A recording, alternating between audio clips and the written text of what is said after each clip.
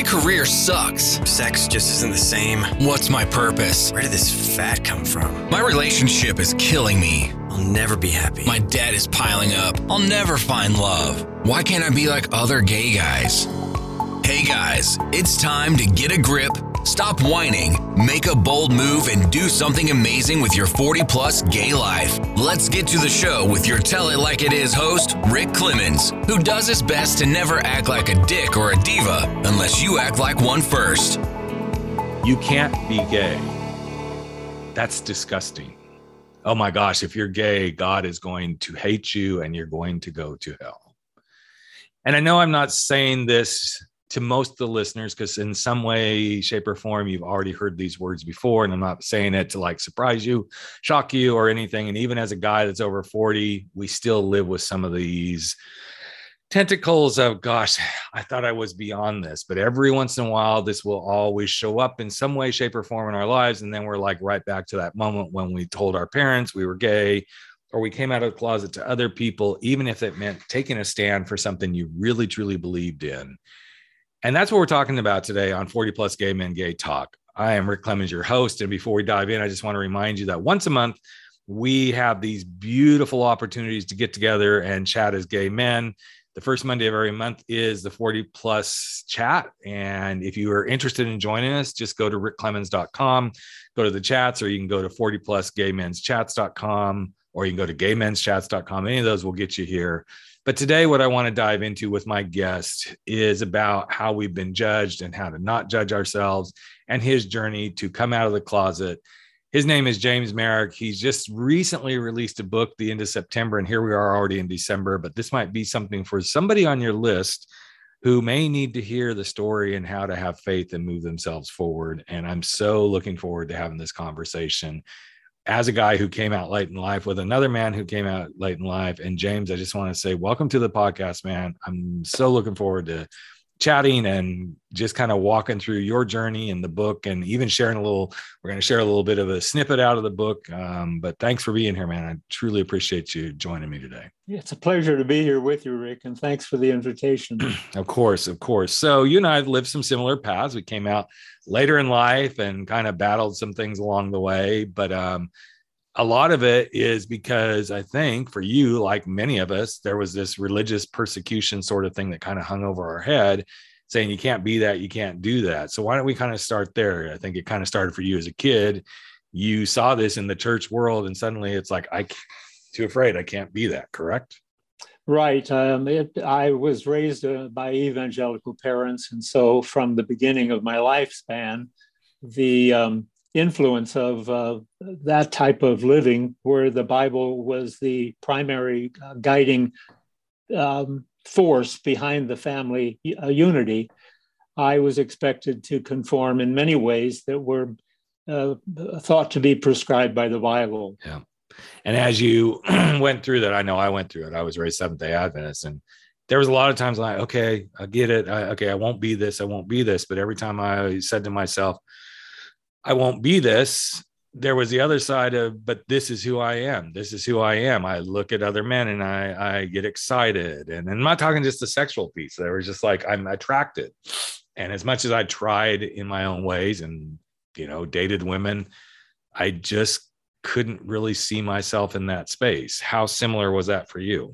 Well, in my case, Rick, I was raised almost as an only child. I have a brother who's 8 years younger than I am, but he was 11 years old when I got married in a straight marriage. Mm-hmm. And I was primarily the only child for most of my childhood and growing up.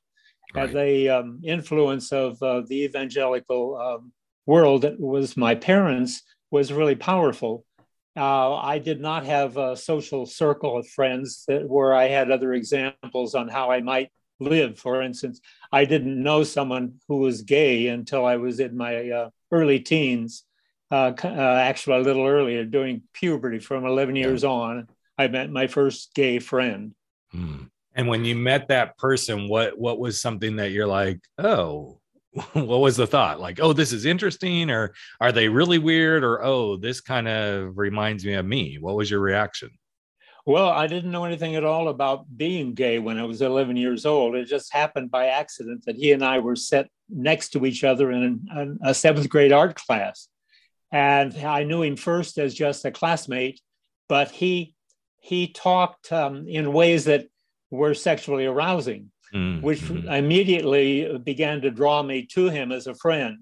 And that friendship went on for a very long time. I had my first very brief sexual encounter with him when I was 11 years old. Wow. And did that kind of spark something new, or did it validate for you where you were, or did it scare you, or all of the above, so to speak? Well, a good interesting question, because in a way it was a little bit of all of the above, but primarily it was a new and very threatening experience, because I'd been taught that any kind of attraction to a male would be sinful and I would be condemned for the rest of my life. So I was torn between the desire to be closer to him, not having any images in my mind about what sex behaviors would be, just simply being drawn to him and his friendship. He also had a vocabulary with lots of profanity in him. And I'd never heard profanity in my life because my parents didn't use it. So I was drawn because he seemed adventuresome to me. And our friendship simply grew based on the fact that he was my first male friend. He talked in ways that were appealing and that drew me close to him. So I wanted to be with him. And I believe if I could have fallen in love at age 11, he might have been my first candidate. That's so interesting, because I can relate to so many people now that I can look back on it. So many people in my life that I latched onto, so to speak, because either they were, as you say, they were the adventure, they were the fantasy in my head. They were the person that's like, oh, I could be like them. And my best friend in high school was definitely that guy. I was totally in love with him. I knew I was infatuated with him in high school, but I did everything under the sun to like protect, that image, which now a lot of my high school friends, like, we all knew, man, we knew who you were. We knew what you were. But it was interesting to see him and a few other people as like, they were the guys that like really truly pushed me forward to like, oh, if I could just, and then I didn't. Like you, I got married and continued life. So as you continued life in the quote heterosexual world, I'm curious what you did with all of these feelings. Did you button them up? You didn't have any experiences? Where did you go with this? The feelings were always there. Once I'd had this friendship with him, the feelings remained, but I was always overshadowed with guilt. The biblical teachings that were so much a part of my thinking at the time were powerful, and they actually caused me to attempt to be a straight male, simply because I was afraid not only of the guilt that haunted me for having the feelings, but the threat of punishment, the social punishment that would come if I adventured into this world of homosexuality. And then what was the thing that really changed for you? Like you finally just realized, okay, I can't do this. Actually, it took a very, very long time to get to that point. The woman that I married was a very loving, and later on in life, when I finally came out to her, willing to sacrifice her own life to remain as my wife for 15 years more after I came out to her. Wow. And how old were you when you came out to her? I came out to her when I was about 40 years old. Okay. Yeah. Which is why one of the reasons I most wanted to have you like speak on this podcast, because there's a lot of the listeners who are guys that are 40 years old and older who are just starting to go through this transition. Yes, a lot of them listen to Life Uncloseted, the other podcast, but I felt like this is such a valuable story because there's many guys who hit this 30s, late 30s, early 40s, late 40s, early 50s, even 60s, where suddenly it's like, okay, I've got to do something. I can't live this way. But I'm curious, and this is where I'd love for you to kind of share the excerpt from the book. Like, what was it like when you finally shared this piece about your life? with your parents? Because I know there's a line in the book, a couple of minutes that we're going to let you just kind of read that part from the book. So why don't you read it, and then we'll have a little conversation about, what it was really truly like for you when you came out to your parents. Sure thing. I was 57 years old when I came out to my parents. And this is what I have written in my book about the moment that I went into their home to tell them that I was gay. By morning's light, I had made the decision.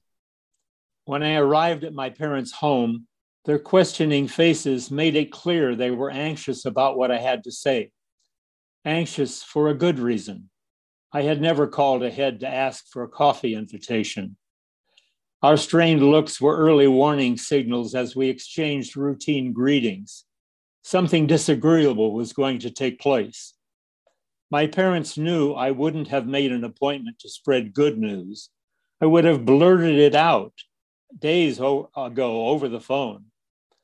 Without the customary joyful pleasantries and other niceties which usually created a preamble to family conversations, we sat together in a circle in their living room, like ticket holders at a church raffle waiting for the lucky number. Dad's just washed satiny gray hair glistened in the kitchen light. A tan sports shirt and dark brown Hager pants dressed his ample body. The skin under his aging brown eyes drooped. His customary smile was gone. He and I bent forward toward each other on our elbows and away from the backs of our lazy boys. Mom sat utility pole straight and silent on a light blue velveteen armchair brought in from their bedroom. She was dressed in her Saturday shopping outfit, black slack pants and white long sleeve blouse with black cufflinks. I could tell from the stress lines on their foreheads and the inquiring look in their eyes, they were hoping for good news, but somehow they knew the odds were against it. Mom and Dad stiffened in preparation for the message. I spoke. I want to be the one to tell you. My wife and I are going to live separately. I'm gay. The words spurted out of me like a puncture in a garden hose, only powder dry. Color drained from their faces. Dad sank back into his chair. His jaw tightened. One eyebrow began to twitch. Mom moved her hands from her lap to the arms of her chair and gripped the ends. Her eyes closed. They sat as mannequins, silent, immobile, arms and legs fixed in place, their world in jeopardy. And that's how I came out to my parents. What a big moment, and what beautifully written words. So as that unfolded and then suddenly you said those words, I'm always curious for you or anybody who finally says, okay, I finally said it. What was the feeling right afterwards? Well, all of my life up to that point, I'd been afraid of my parents withdrawing their love from me. And I knew the importance of judgment in religion and how judgment, if it's negative judgment, critical judgment, often deprives a person of love. And so when I entered that moment in my life, I was panicky about the thought that I was willing to take the chance and lose their love by telling them the truth. So I was, of course, was on edge. And the response from my father, was totally unexpected. It was hoped for, but unexpected. And what he did was he got up from his chair and walked over to me and he said, "Son, I don't know why things happen the way they do, but I want you to know that I love you." And that was the end of our conversation for that moment. It didn't end there, of course, because my father could never make peace with my homosexuality.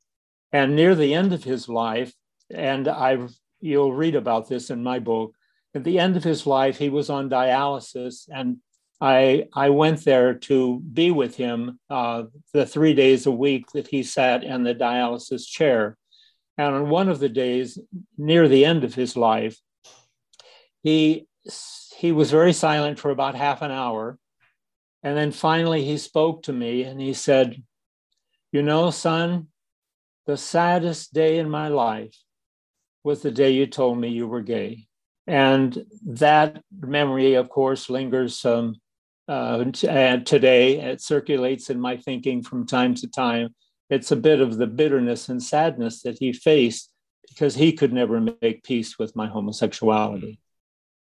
But it's interesting, James, because so much of, and what a lot of us finally learn when we finally come to peace with it, which I don't, like you, there's times that this stuff still lingers. And then as soon as I'm like, okay, but that's not about me. That's about them. And that's the hardest part to start to learn, is when somebody else can't come to terms with it. Yes, we may have created the situation, so to speak, but we are not responsible for how they choose to respond and walk through their own experience around this. And that was a tough lesson for me to learn. It was one of the things I struggled with the most, because I wanted them to accept it. And I wanted people to like, you got to do this, until I realized, A, that's not my job. And B, they have the right to feel however they want. What I get to choose is how I react to how they react to who I am. And I can't make this better for them. I can show up when they want to make it better, but it is not my job to make it better for them. And that was such a hard part for me, because I'm like, I'm a people pleaser. I'm an obliger. I want to make everybody happy. And I don't say what I just said to like be a jerk. It's just for my own sanity and for our own love towards ourselves. And I love the name of your book, Judge Me Not. As I was like reading it and starting to like prepare for this, I was like, the title alone is about how we can not judge ourselves and be at peace. Because if we're not at peace with ourselves, it opens that doorway for everyone else to not be at peace with us. So as you've worked through this and started to come to terms with this, what's a lesson you've learned about accepting yourself and being where you are? What you've just said about not accepting responsibility for other people's behavior. It took me a long time to get to that point, but I think that's where I was when I came out to my parents, that I made the decision that I can't protect them, and it isn't worth the price I have to pay to live in secrecy. Right. Because essentially living in secrecy to me was just simply living a lie. Right. So what I think finally happened is that I came to the point where I said, I'm not responsible for the way other people react to my homosexuality, but I'm not going to live in the closet any longer. Right. And I decided the pain of living in the closet and living the lie was worse than the chastisement I might be receiving, or the loss of contact with family members that might come as a result of coming out of the closet. And I did, in fact, lose contact. But I thought in the back of my mind that if they really can't accept me as I really am, then that link is not essential to my life.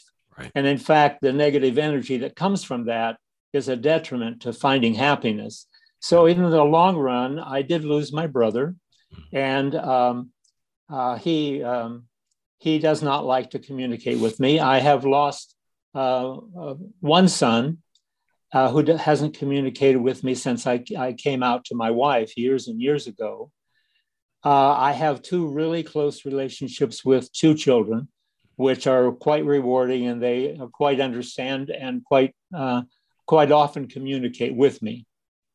But I'm in a good place because I made that decision. It was like being set free to come out and to say, okay, now I can live as a gay male and seek a lifetime partner. And in the book, I had a rough time finding a lifetime partner, as the readers will find out. But I am in a relationship now that's quite rewarding. But along the way, you also, and it's interesting how through the years as I've coached people through this experience of coming out and being themselves, and even if it's not somebody who's LGBTQ, it's always interesting to see when we start to own ourselves and no longer take responsibility for other people's reactions. And I'm not talking about being an asshole either. I mean, that's a whole different ballgame. But there's always something that shows up that says, I want you to do something even more. I want you to be something even bigger. And there was a big event right after Matthew Shepard's whole heinous murder and everything happened that really inspired you to do something else. So I'd love you to take the listeners into that experience, because it's like one of those moments where you really started like, this is who I am. This is how I'm going to show up in the world. Yes, Matthew Shepard certainly changed my life. What happened was that if I back up from that moment, just a short distance, it was at the end of the school year, the year before I actually retired from teaching. And I went to a meeting of a group of citizens who were meeting to try to bring people together in the community.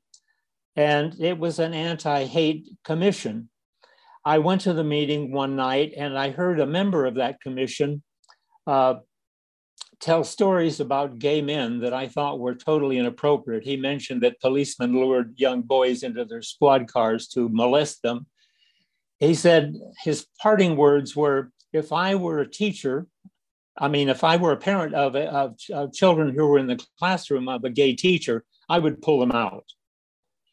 And that really upset me, because at the time I was a gay teacher who was in the closet, but I was still a gay teacher. And I was really offended, really hurt to think that a parent would pull kids out of my classroom simply because I was a gay teacher.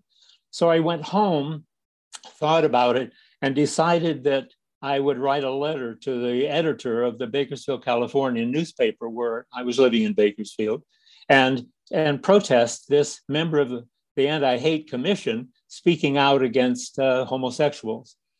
The result of that was that there were several articles were published during the summer. And when I returned to school in September, my last year of teaching, the superintendent and the principal came to my room one day while I was preparing for lessons and notified me that they had begun to take students out of my classroom because parents had decided that I would be a bad influence for their children. That led to the middle of October, when by then about 15 kids had been taken from my class and put in a study hall rather than to receive their science instruction from me. Wow. At that time, middle of October, that would be 1998, Matthew Shepard was murdered. And the articles about Matthew Shepard's death caused me to ask myself, am I part of the problem that caused his death? By keeping silent, am I allowing this abuse of homosexuals to continue? Isn't it more responsible for me to come out of the closet and to then work for the benefit of gay men, yep, or other members of the LGBTQ community? And that's what I decided to do. And what took place at that moment was that I decided to file a complaint with the Labor Board of California, citing that I had been discriminated against by the removal of students. Mm-hmm. That notoriety caused me to be on the front page of the newspaper many times in the next 6 or 7 months, which caused more parents to take kids out of my classrooms. Yeah. What actually happened, to bring it to a close, is the fact that the California Teachers Association provided a lawyer for me to work with the school board and to be prepared to go to court if the labor board,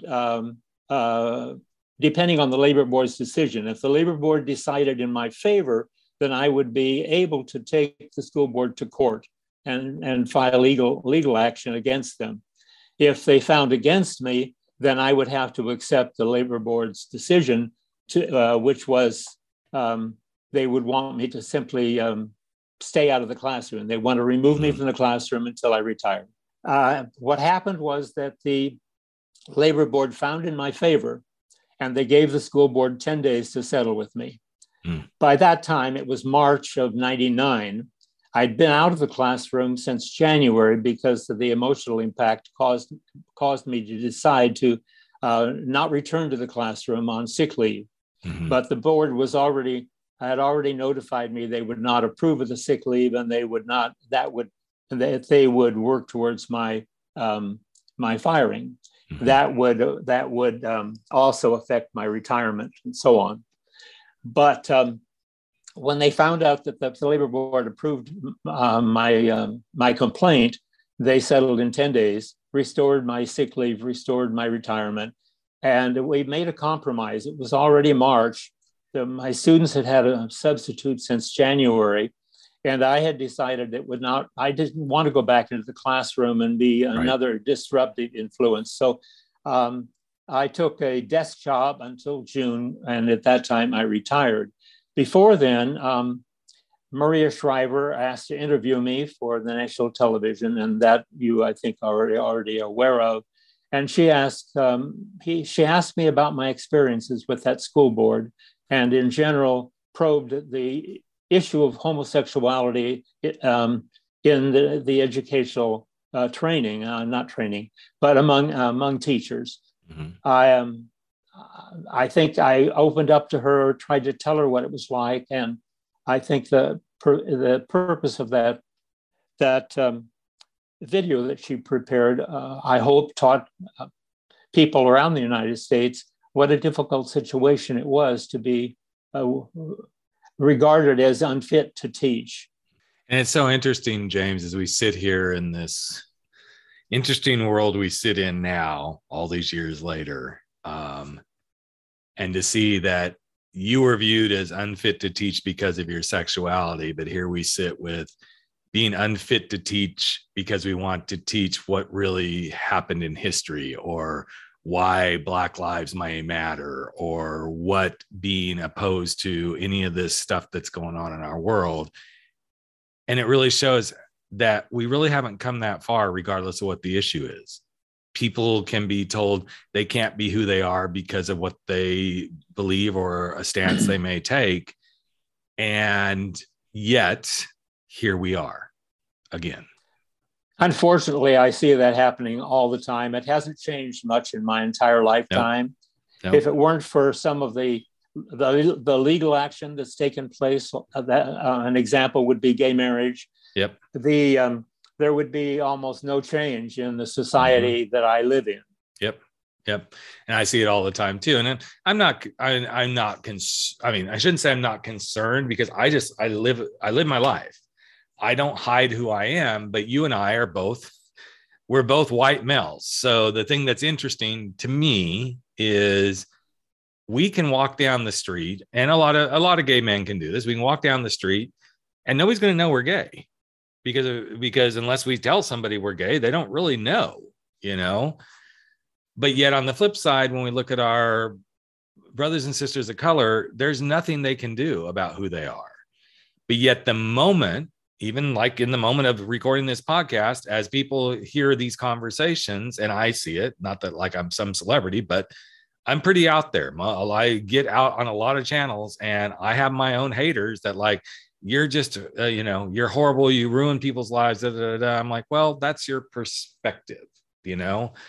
I think I actually make a lot of people's lives a lot better just because I bring these conversations to the world, where it's like, what does it matter who I am and where I am in my world and who I go to bed with at night? I don't care about who you're going to bed with at night. And if I did, I probably would need to have my head examined, because I really have better things to think about. And I think that's one of the reasons I really wanted to have this conversation with you, because you've gone through a lot of stuff. You've been in the public eye, you've taken a stand, and yet here you are today, still willing to say, this is who I am. This is how I show up. And I'm so glad you've put this all together in your book that just came out again, I'm going to just say, in September of 2021. What is one of the things you're most proud of by getting this book finally out into the public?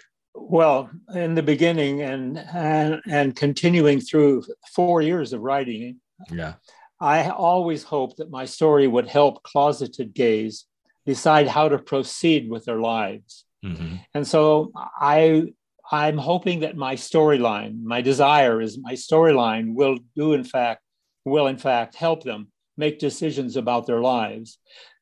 I realize that whether you stay in the closet or whether you come out of the closet, there's a price to pay. Yep. And I believe that my story will help closeted gays and other members of the LGBTQ community, many of whom are in the closet in a sense, yes, help them understand that there is, not only is there hope for a better life, but it's a reality that they can achieve a better life if they will come out of the closet. Yeah. And that's what I had. Yeah. Sorry. That was what I hoped would happen with my book. Well, and that's one of the most beautiful things too, is whether it's about coming out late in life. I have another friend who he just recently wrote a book that came out earlier this year about the journey to fatherhood as a gay man and adopting kids. And, you know, there's hundreds of books that come out every day that it's like, I'm just sharing my story to help somebody, hopefully, even if it's just one person. I mean, when Frankly, My Dear, I'm Gay came out years ago, I think it's been 6 years ago since that book came out. Somebody said to me, well, what are you most wanting to get out of this book? I'm like, not really anything. I just wanted to share my story. And if it happens to help somebody, hey, I'm really cool with that. And it's done more than that. I mean, it hasn't made me a national best-selling author, but there's a lot of people who have read that book, and a lot of people that I know have snuck it onto their Kindles so that nobody knows they're actually reading that book. I don't feel bad that book isn't like out there in a lot of bookstores, because it's subject matter that a lot of people like. I'd really like to read this, but I don't want anybody to know I'm reading this. And that's okay too. But what I know for messages like yours and mine is somebody somewhere is sitting out there feeling like nobody understands, nobody gets this. Yet that's why we do what we do. That's why we write these books. That's why we put this out there, is because if I can help one person realize you are not alone, and not to say, oh, get over it, there's hundreds of thousands of us that have come out. That's not the point. Somebody needs to realize they are not alone. And when they read your book or my book or any of these books about coming out late in life, just to help them get through the next day. You know, Rick, there's another audience too that I hope I am able to reach. And that's the audience of parents who don't understand their gay kids. Yes. I'm hoping that some of my life experiences will give them insight into their own parenting. Yes. And allow them to continue to love their child, even though they may not understand what's happening with that child as they become an adult homosexual. Yeah. Yeah. And I remember thinking through that when I was writing my book, and there's a couple of chapters in there about, okay, but what about the others? You know, how do I help the others kind of come to grips? And as a PFLAG speaker, one of the things we always used to talk about in our speakers bureau is the moment we come out, everybody else around us goes back into the closet. Not always, but there's a lot of, oh, now I got to figure out this. And I feel like that's a big, valuable piece of this journey, is helping other people come to terms. Again, I can't control their reactions, but if I can help them, like, okay, how can I help you understand? How can I help you get through this? Because I've been preparing. I mean, when I came out, I'd been preparing. Well, I came out at 19 and then I went back in the closet. But when I came out at 36, I'd been preparing for this for 36 years of my life to finally go do this. It was easier for me, but it was harder for everyone around me, from my young kids to my ex-wife to my parents and everybody else. And then I learned to navigate through this. But I'm glad you brought that up, because I think this is a key element to any of these stories, is creating the levels of understanding and empathy and seeing something. When I speak on stages, one of the things I say to the college crowd is, I know you're not, 95% of you are probably not LGBTQ, but 100% of you could be on track to wake up at 30, 40, 50, 60 and going, I wish I'd really been myself, whatever that looks like. That's why I want to speak to you. I want you to choose to be yourself from this moment forward, and always choose yourself in a very loving, beautiful way, not as a jerk way, because the more we are who we are, the better, I believe, the better people we are on the planet. So I'm so excited that this book is out. I'm really glad and happy for you. What's next? I think you got something else you're working on in the works, a little fiction book, maybe? Well, yes, I'd like to continue writing. Writing is a very rewarding activity for me at 84 years of age, and the memoir meant a lot to me. But I think I've said what I needed to say in the memoir. But I have lots of other stories in the back of my head, some fictional, some based on reality, and I'd like to keep writing.